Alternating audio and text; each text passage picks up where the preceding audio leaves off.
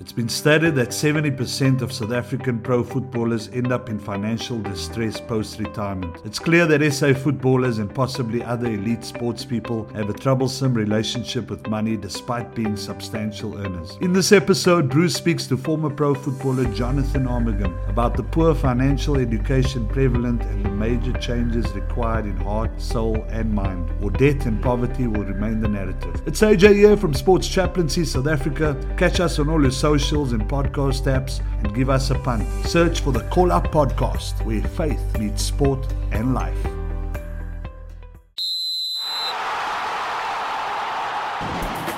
The Call Up Podcast, where faith meets sport and life. This is brought to you by Sports Chaplaincy South Africa.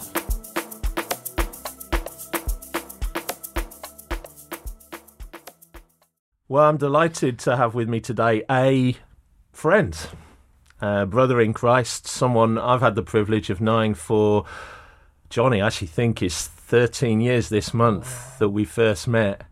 And you were a young professional footballer at the time. You're now a young teacher, but we'll come to that later. But one of the reasons we decided to get together, and I thought it'd be really good to have you in the room, is we wanted today to talk about money. And money in sport. And my question today is, where's the money gone?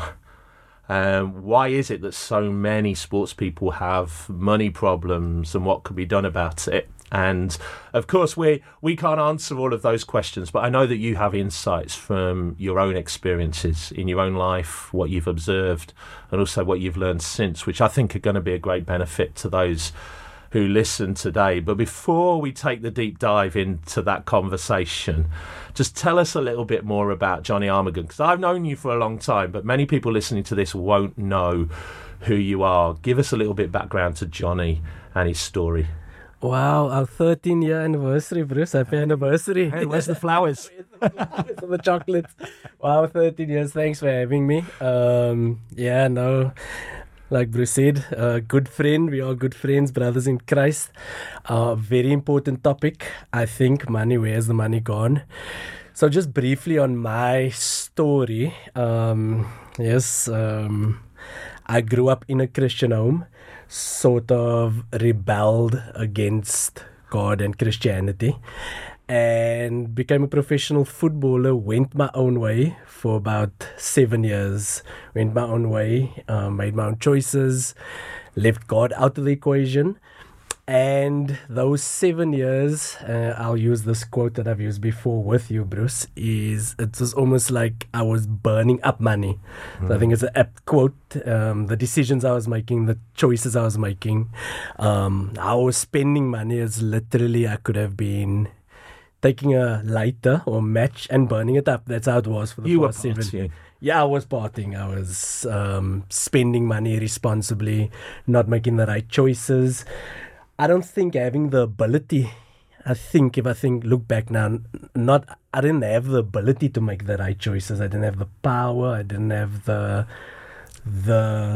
thinking of the right mindset.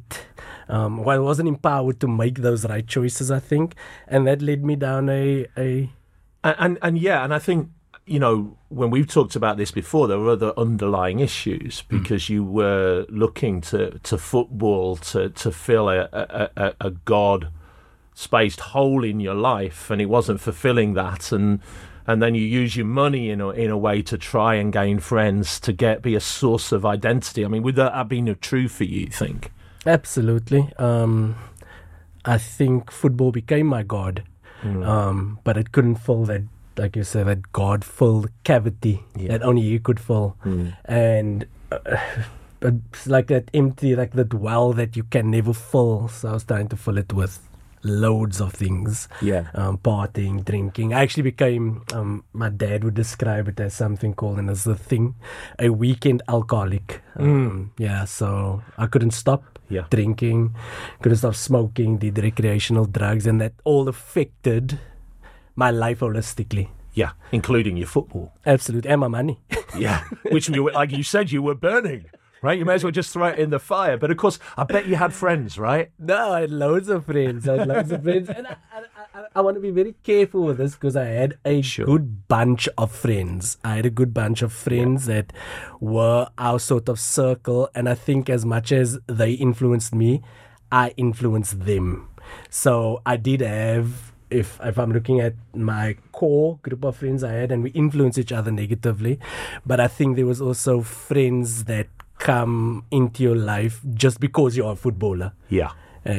Yeah, they won you because of who you are, what you do, and maybe what they feel you might possess, which is cash, which you spend on partying. Yeah. So of course they're going to be your friends. Yeah, if they only knew in South African football. Yeah, but they all not the greatest paycheck. Yeah, they all think that you're on R1 million a month, right? It's like it's not even that a year. Okay, it's like 3 years.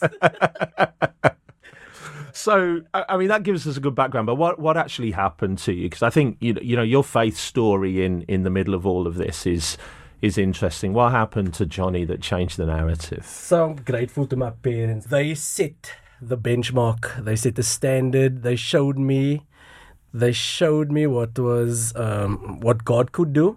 So I knew there was always something to go back to. I had that sort of reference, and I'm grateful to them for that, because I mean, many homes do not have that reference. So I knew I was partying, but I knew there was a reference looking at their lives.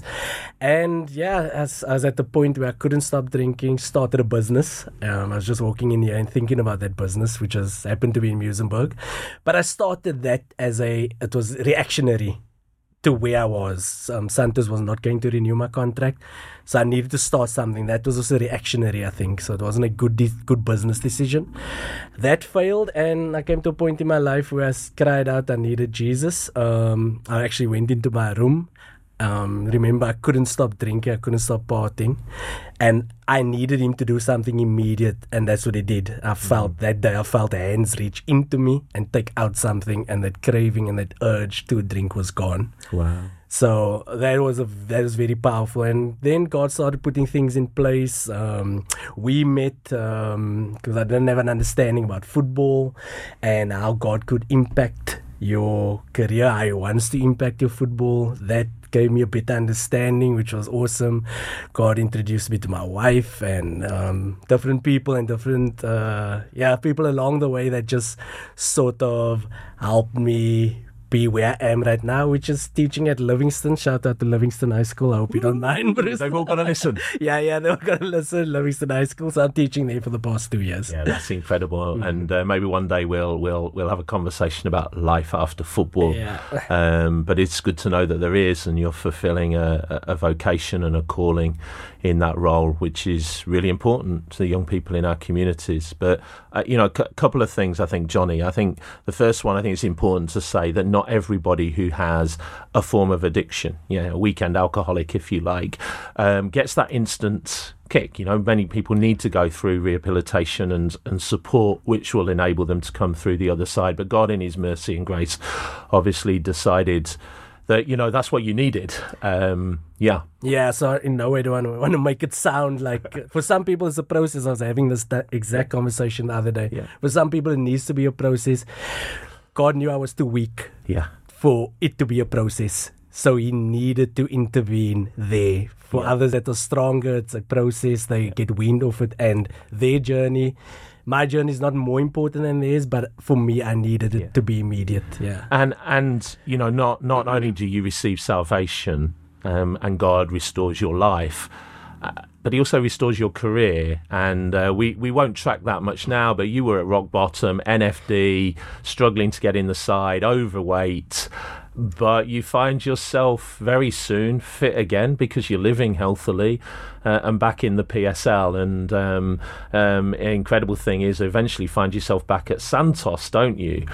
So even though you'd kind of burned their money as well, they knew a change had taken place in your life. So God really restored, didn't He? Restored many times over what had been lost in your life. Yep. But I've got to say this, Johnny, because I was a part of your journey at that point, but meeting you was actually a catalyst for me, and that's not what this podcast is about. But actually, if I'd never met you, I wouldn't be doing what I'm doing now, because through you, I was introduced to other pro players, and if you like, God enlarged my territory. I eventually ended up being chaplain at Ajax. We founded Sports Chaplaincy South Africa, now Stellenbosch.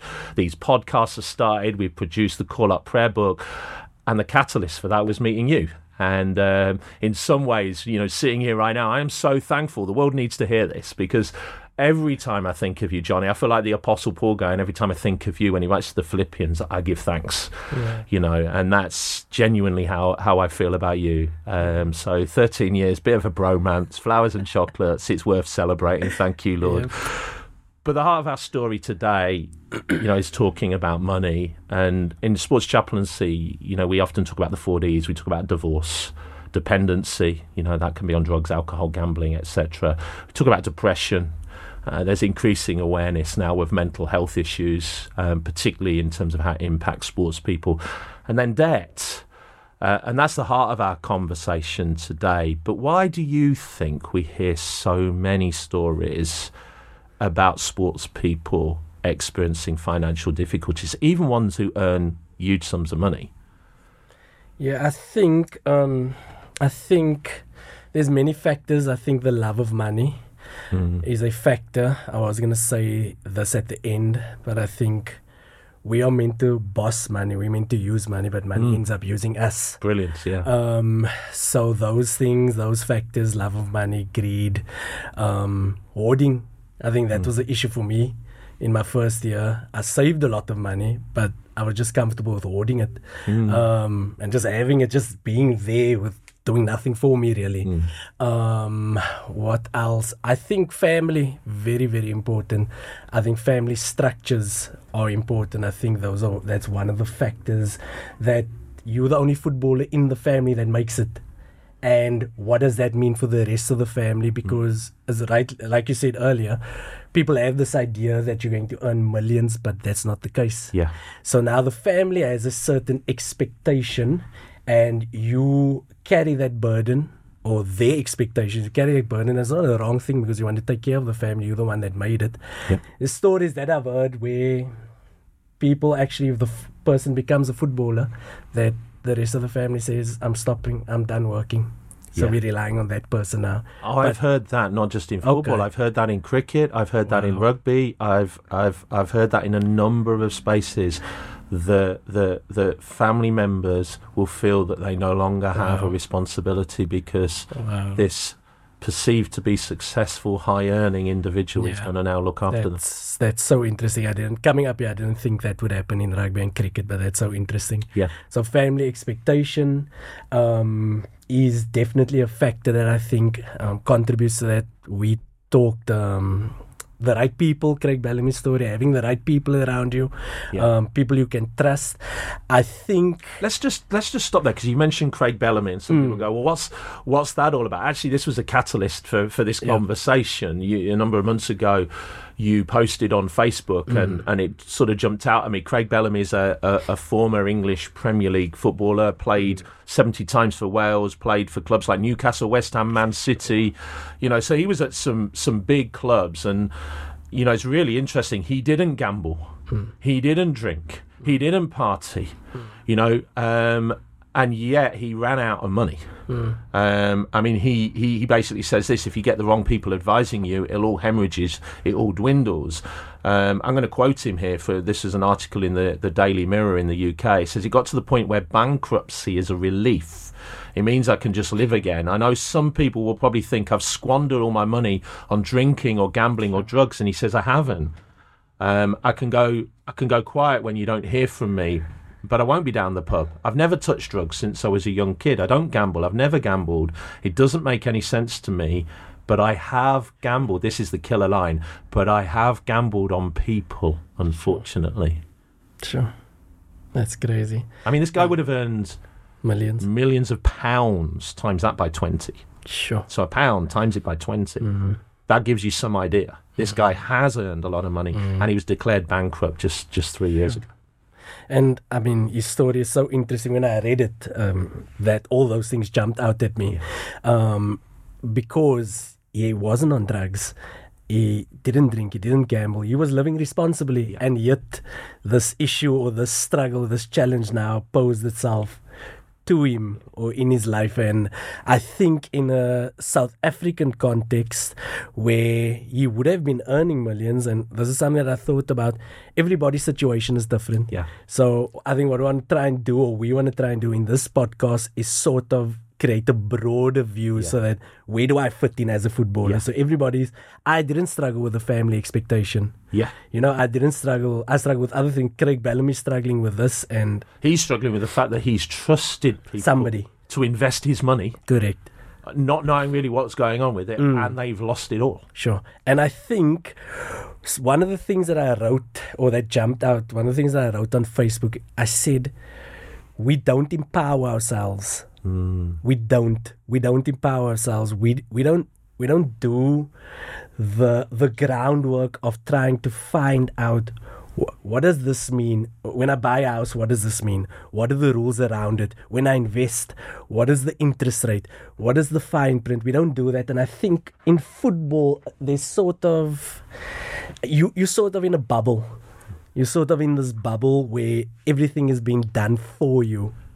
And you don't necessarily feel that you need to take that step up to take sort of your destiny into your own hands. And Craig Bellamy touches upon this. Yeah. And he says, I was brought up in a generation of footballers where everything was done for you. Well, I think it's probably even worse now in England. And I think that's true here. The number of times I hear players say to me, my agent is going to deal with that. Now, your agent might be a really good person, but actually you're trusting them with everything, right? Without having any knowledge. Now, we can't be experts in everything. We can't be all experts in finance. I can't be an expert in plumbing and electrician and car maintenance and house construction. I can't be an expert in everything, but I can empower myself when it comes to money with a baseline knowledge of purchasing a house, investment, saving, etc., etc. And I think what he's saying here is I basically abdicated any responsibility and trusted others with it. And I think, why do we do that? Why do we do that as footballers? And I was thinking, driving up here, that we touched upon something earlier where I made football my God. And there's such an interesting scripture that says, what will it profit you to gain the whole world but lose your soul? Now, I think when it talks about your soul, I think included in that is your thinking, 100%. How you think, how are you empowered, your self-worth, are you going to step up? Do you, taking your destiny into your own hands? And I think what football sort of does, or the culture sort of does, or what it promotes, sit back, I'm just this one-dimensional person. I'll focus on my football. Yeah, I'll focus. And that's become the rhetoric. That's the narrative. No, I was born to play football. I'm just going to focus on what I'm supposed to. And is that something that's sort of opening up doors for exploitation in the industry? Yeah. And I think it is. I think it does, because you're not taking control of your own life. Because you heard this all the time. Just focus on the football. Just focus on the football. And we're varied. We're multi-dimensional people, and we are meant to explore other gifts. 100%, we are. Yeah, and you're right. We limit ourselves. Of course, we have areas of strength, and of course, there are areas of our lives. I've got to trust a doctor when I go to a doctor. Yeah, there are areas of our lives where we do need to entrust ourselves. But I think what you're talking about is the importance of taking some agency, of empowering and equipping yourself with a baseline of knowledge, in an area that is so important. And so that probably brings in another issue here. It's not just about empowering yourself, but who are you trusting? Correct. Who's in your circle? Yeah, who's in your corner. And I mean, I think that is something we spoke about, that God brings people into your corner. Identifying, because there's so much in the industry, there's so much people that want to be around you. And the issue, and this is something that I struggled with, is I wanted everyone to like me. Yes. So if I'm going to stand up for myself and say, look, I don't really enjoy you, I'm not really sure, I don't really enjoy what you're doing right now, we don't want to do that. So we're not sure. They won't like me if I stand up. Correct. So we just surround ourselves with everybody, but that means you don't know who you can trust. Yeah. You don't have a circle that I can trust this person with this, I can trust this person with that. So it is important, but I think that decision making, So, we touched upon Craig Bellamy's story, looked at family dynamics, background, education, but actually there are unique challenges, aren't there, in the South African context? And, I know that you've observed this, but I also know you've thought very deeply about it. And we can't avoid the fact that actually our past, our traumaed past, shapes where we are now. The majority of our sports people in South Africa, particularly in football, but also increasingly in rugby, are coming from communities and from backgrounds that still bear the scars of our colonial and apartheid past. And I know that you have some insights and wisdom around that. How do you think that impacts the issue we're talking about here? Yeah, so I think our past is something I do think about deeply. I mean, it's something that's affected me deeply. And I do think our past and, the apartheid regime and colonialism, how it's affected people of color specifically, is that it's taught you to sort of have a station. You have a station in life. Yeah. You have the station in life, and this is where you're going to be. I think God changes that. I do think, and I've seen him change it in my parents' life. I've seen how he's changed in my life. Seen how he's changed it. But it does teach you, have this station in life. So now if you have that sort of thinking that this is my station in life, you don't think bigger. Yeah. You don't even think you're worthy of having bigger. Or you don't think you're worthy of having more. So I think in that sense, it definitely does affect opportunities, how much you reach out, whether I want better for myself or not. I think it affects that. I do also think that it's restricted opportunities. So there has been a restriction of opportunities. We all know the past. We all know what's happened. So what happens is when we find ourselves in our communities, we're sort of fighting for these little resources. Yeah. So we end up fighting for these little. Do you want to interject? Yeah. No. No, I'm listening. I'm listening. I'm fully attentive here. I've got nothing to add to what you're saying at the moment. Anytime. You sort of end up fighting for these resources, and that creates unhealthy competition. And you think this is the only thing that there is for me. And then God steps in and says, welcome to my kingdom. There is much more. Yeah. But I do want to say that our past definitely affects where we find ourselves. And I think it's important to recognize that so that we end up having closure. Yes. And we end up seeing the system for what it is, because the system currently is not creating opportunities. The system currently is not, dare we say that one of the really sad things is that sport is seen as the only way out, and of course it so few people can make a living, and certainly a sustainable living that will see them beyond their careers, out of high performance sport. Because how many footballers are there? How many rugby players are there? How many cricketers are there? How many people can actually make a serious living out of sport? And yet we're constantly being told that that's the way out. So we've got millions of kids here, nothing wrong with having dreams, but thinking that sport is the way out. And the only way out. And the only way out, for the reasons you mentioned, because opportunities are so limited. Yeah. And what I'm seeing in the industry, what I've seen it in my time, what I'm seeing now is that the industry sort of uses that, intentionally or unintentionally, to exploit you.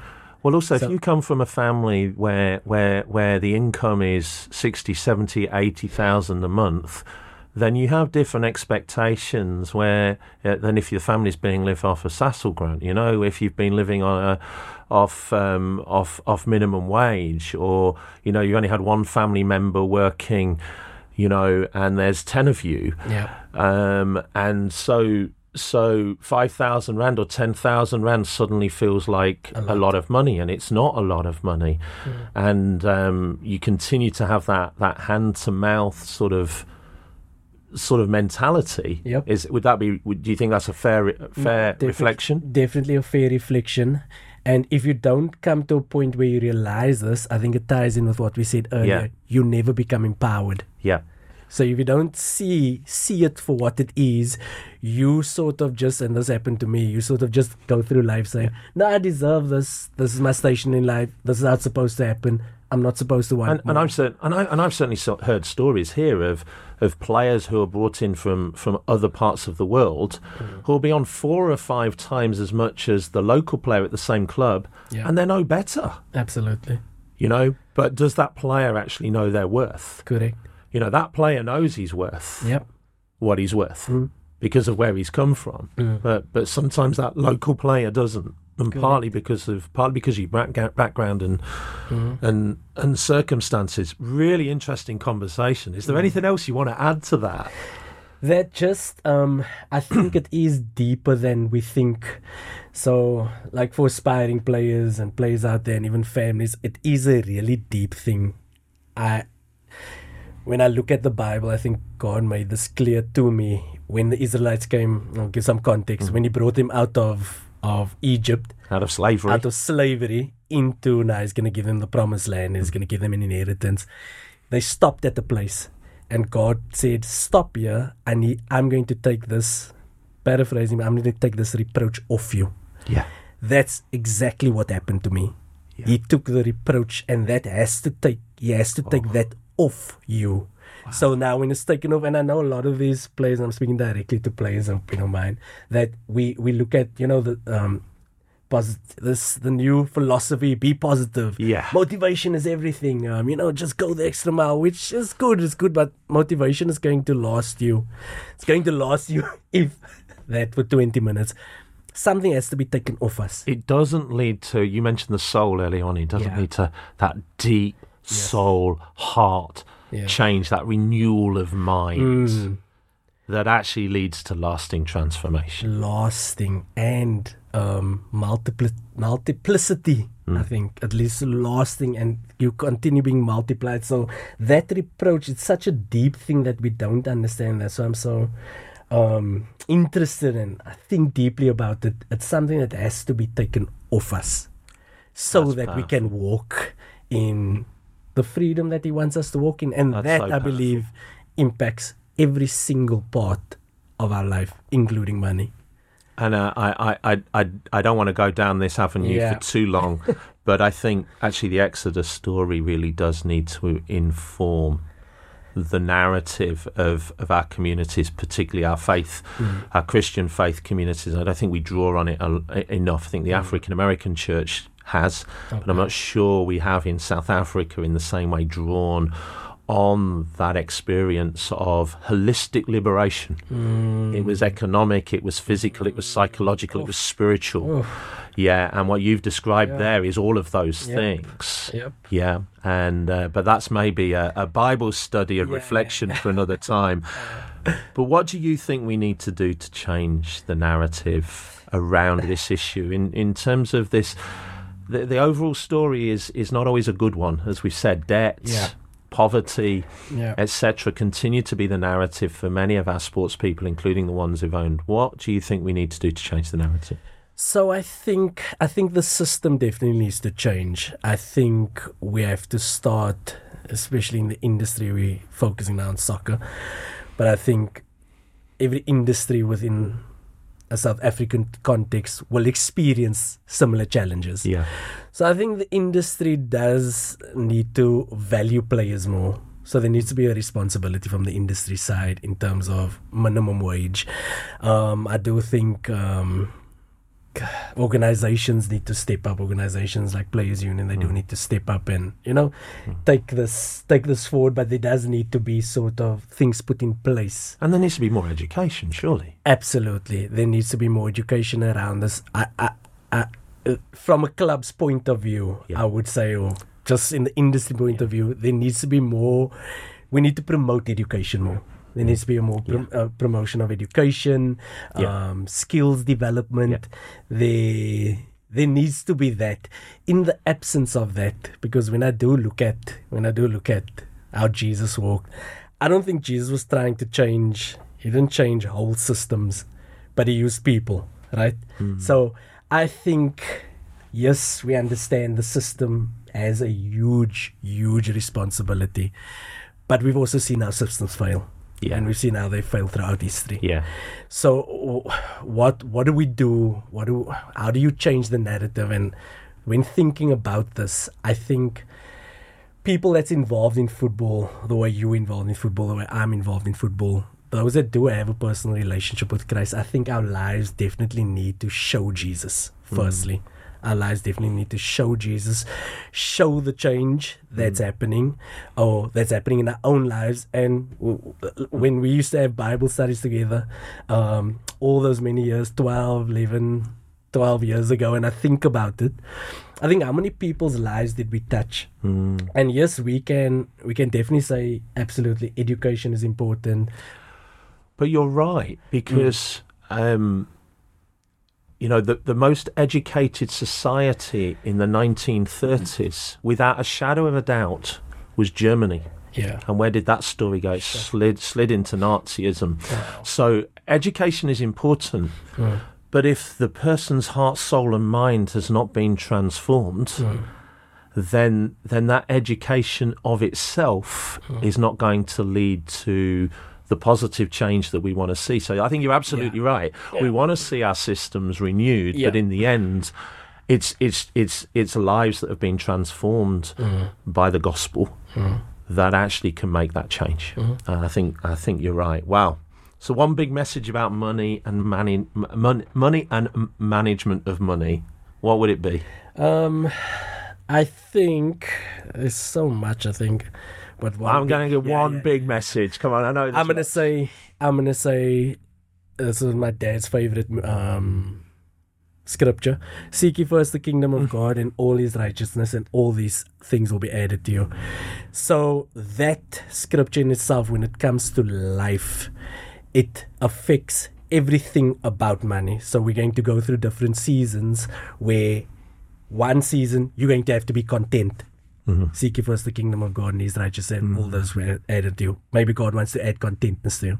Yeah. Then there's another season that you're going to go through where he's going to teach you how to be disciplined with money at that point. Then there's going to be a season that you're going to go through where he's going to teach you about how to give and how to, I'm not going to say splurge, I'm going to say how to want nice things and spoil yourself because you work hard. Well, in the Jewish calendar, there's feasting and fasting. Correct. So feasting is also part of good stewardship. This is a big thing for me to get over, which I believe God taught me, was that you are worthy of nice things. You are. So seek ye first the kingdom of God and his righteousness, and all those things. Feasting and fasting. There's a place for celebration. Correct. You're going to go through a season in your life where you're not going to think you're valuable. You're not going to think you're worth it, but he does. And he's going to teach you. You're going to settle. Really, you're going to settle for something. I want more for you.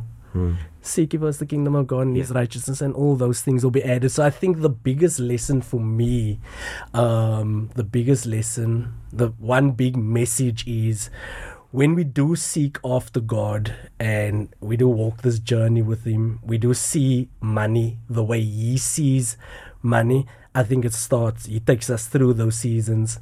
Educationally, I think, for me, it's a big thing. I didn't want to become a teacher. It wasn't on my radar. I didn't want to. I spoke in this week somewhere and I asked, how many of you want to become teachers? And they said, nobody. I said, no, you're correct. It's not a glamorous occupation. But I said, I have more influence now. I'm more successful now in this part of my life than I was 15 years playing professional football. And we know what comes with that. But I feel I'm in a better space, better space. That's the reversal that God's kingdom brings. Crazy. Because the world says this is where you will have influence and impact because you've got a profile. Crazy. And actually God says, no, I do a lot of my best work through ordinary people in the hidden spaces. But maybe that's a podcast for the other day, because one of my big bugbears is that the church can be really guilty of jumping over celebrity, of course, and wanting to use sports people or musicians who are successful and platform them as if God can't use anybody to bring people into his kingdom. So that's great to hear. It's been wonderful to watch your journey. It's been wonderful to to hear you share some real nuggets of gold. And I'm sure people who listen to this will draw things from it that will help them on their journeys. Johnny Armogam, the bromance isn't over. Love you to bits, fella. Thank you for joining us on the Call Up podcast. Yeah, I love you too, Bruce. Just want to say thank you for inviting me. Thank you, I think, for exhibiting those qualities that God can use ordinary people. And you don't have to be scoring the winning goal, which you did at the FNB Stadium in 2010 against Kaiser Chiefs for Vasco da Gama, right? To actually do something that matters in the kingdom of God. Yeah, and really thank you for the freedom I was afforded on the show today. I was really looking forward to it, so thank you. Bless you. The Call Up Podcast, where faith meets sport and life. This is brought to you by Sports Chaplaincy South Africa. The power of his dream brings you here. LIA Productions.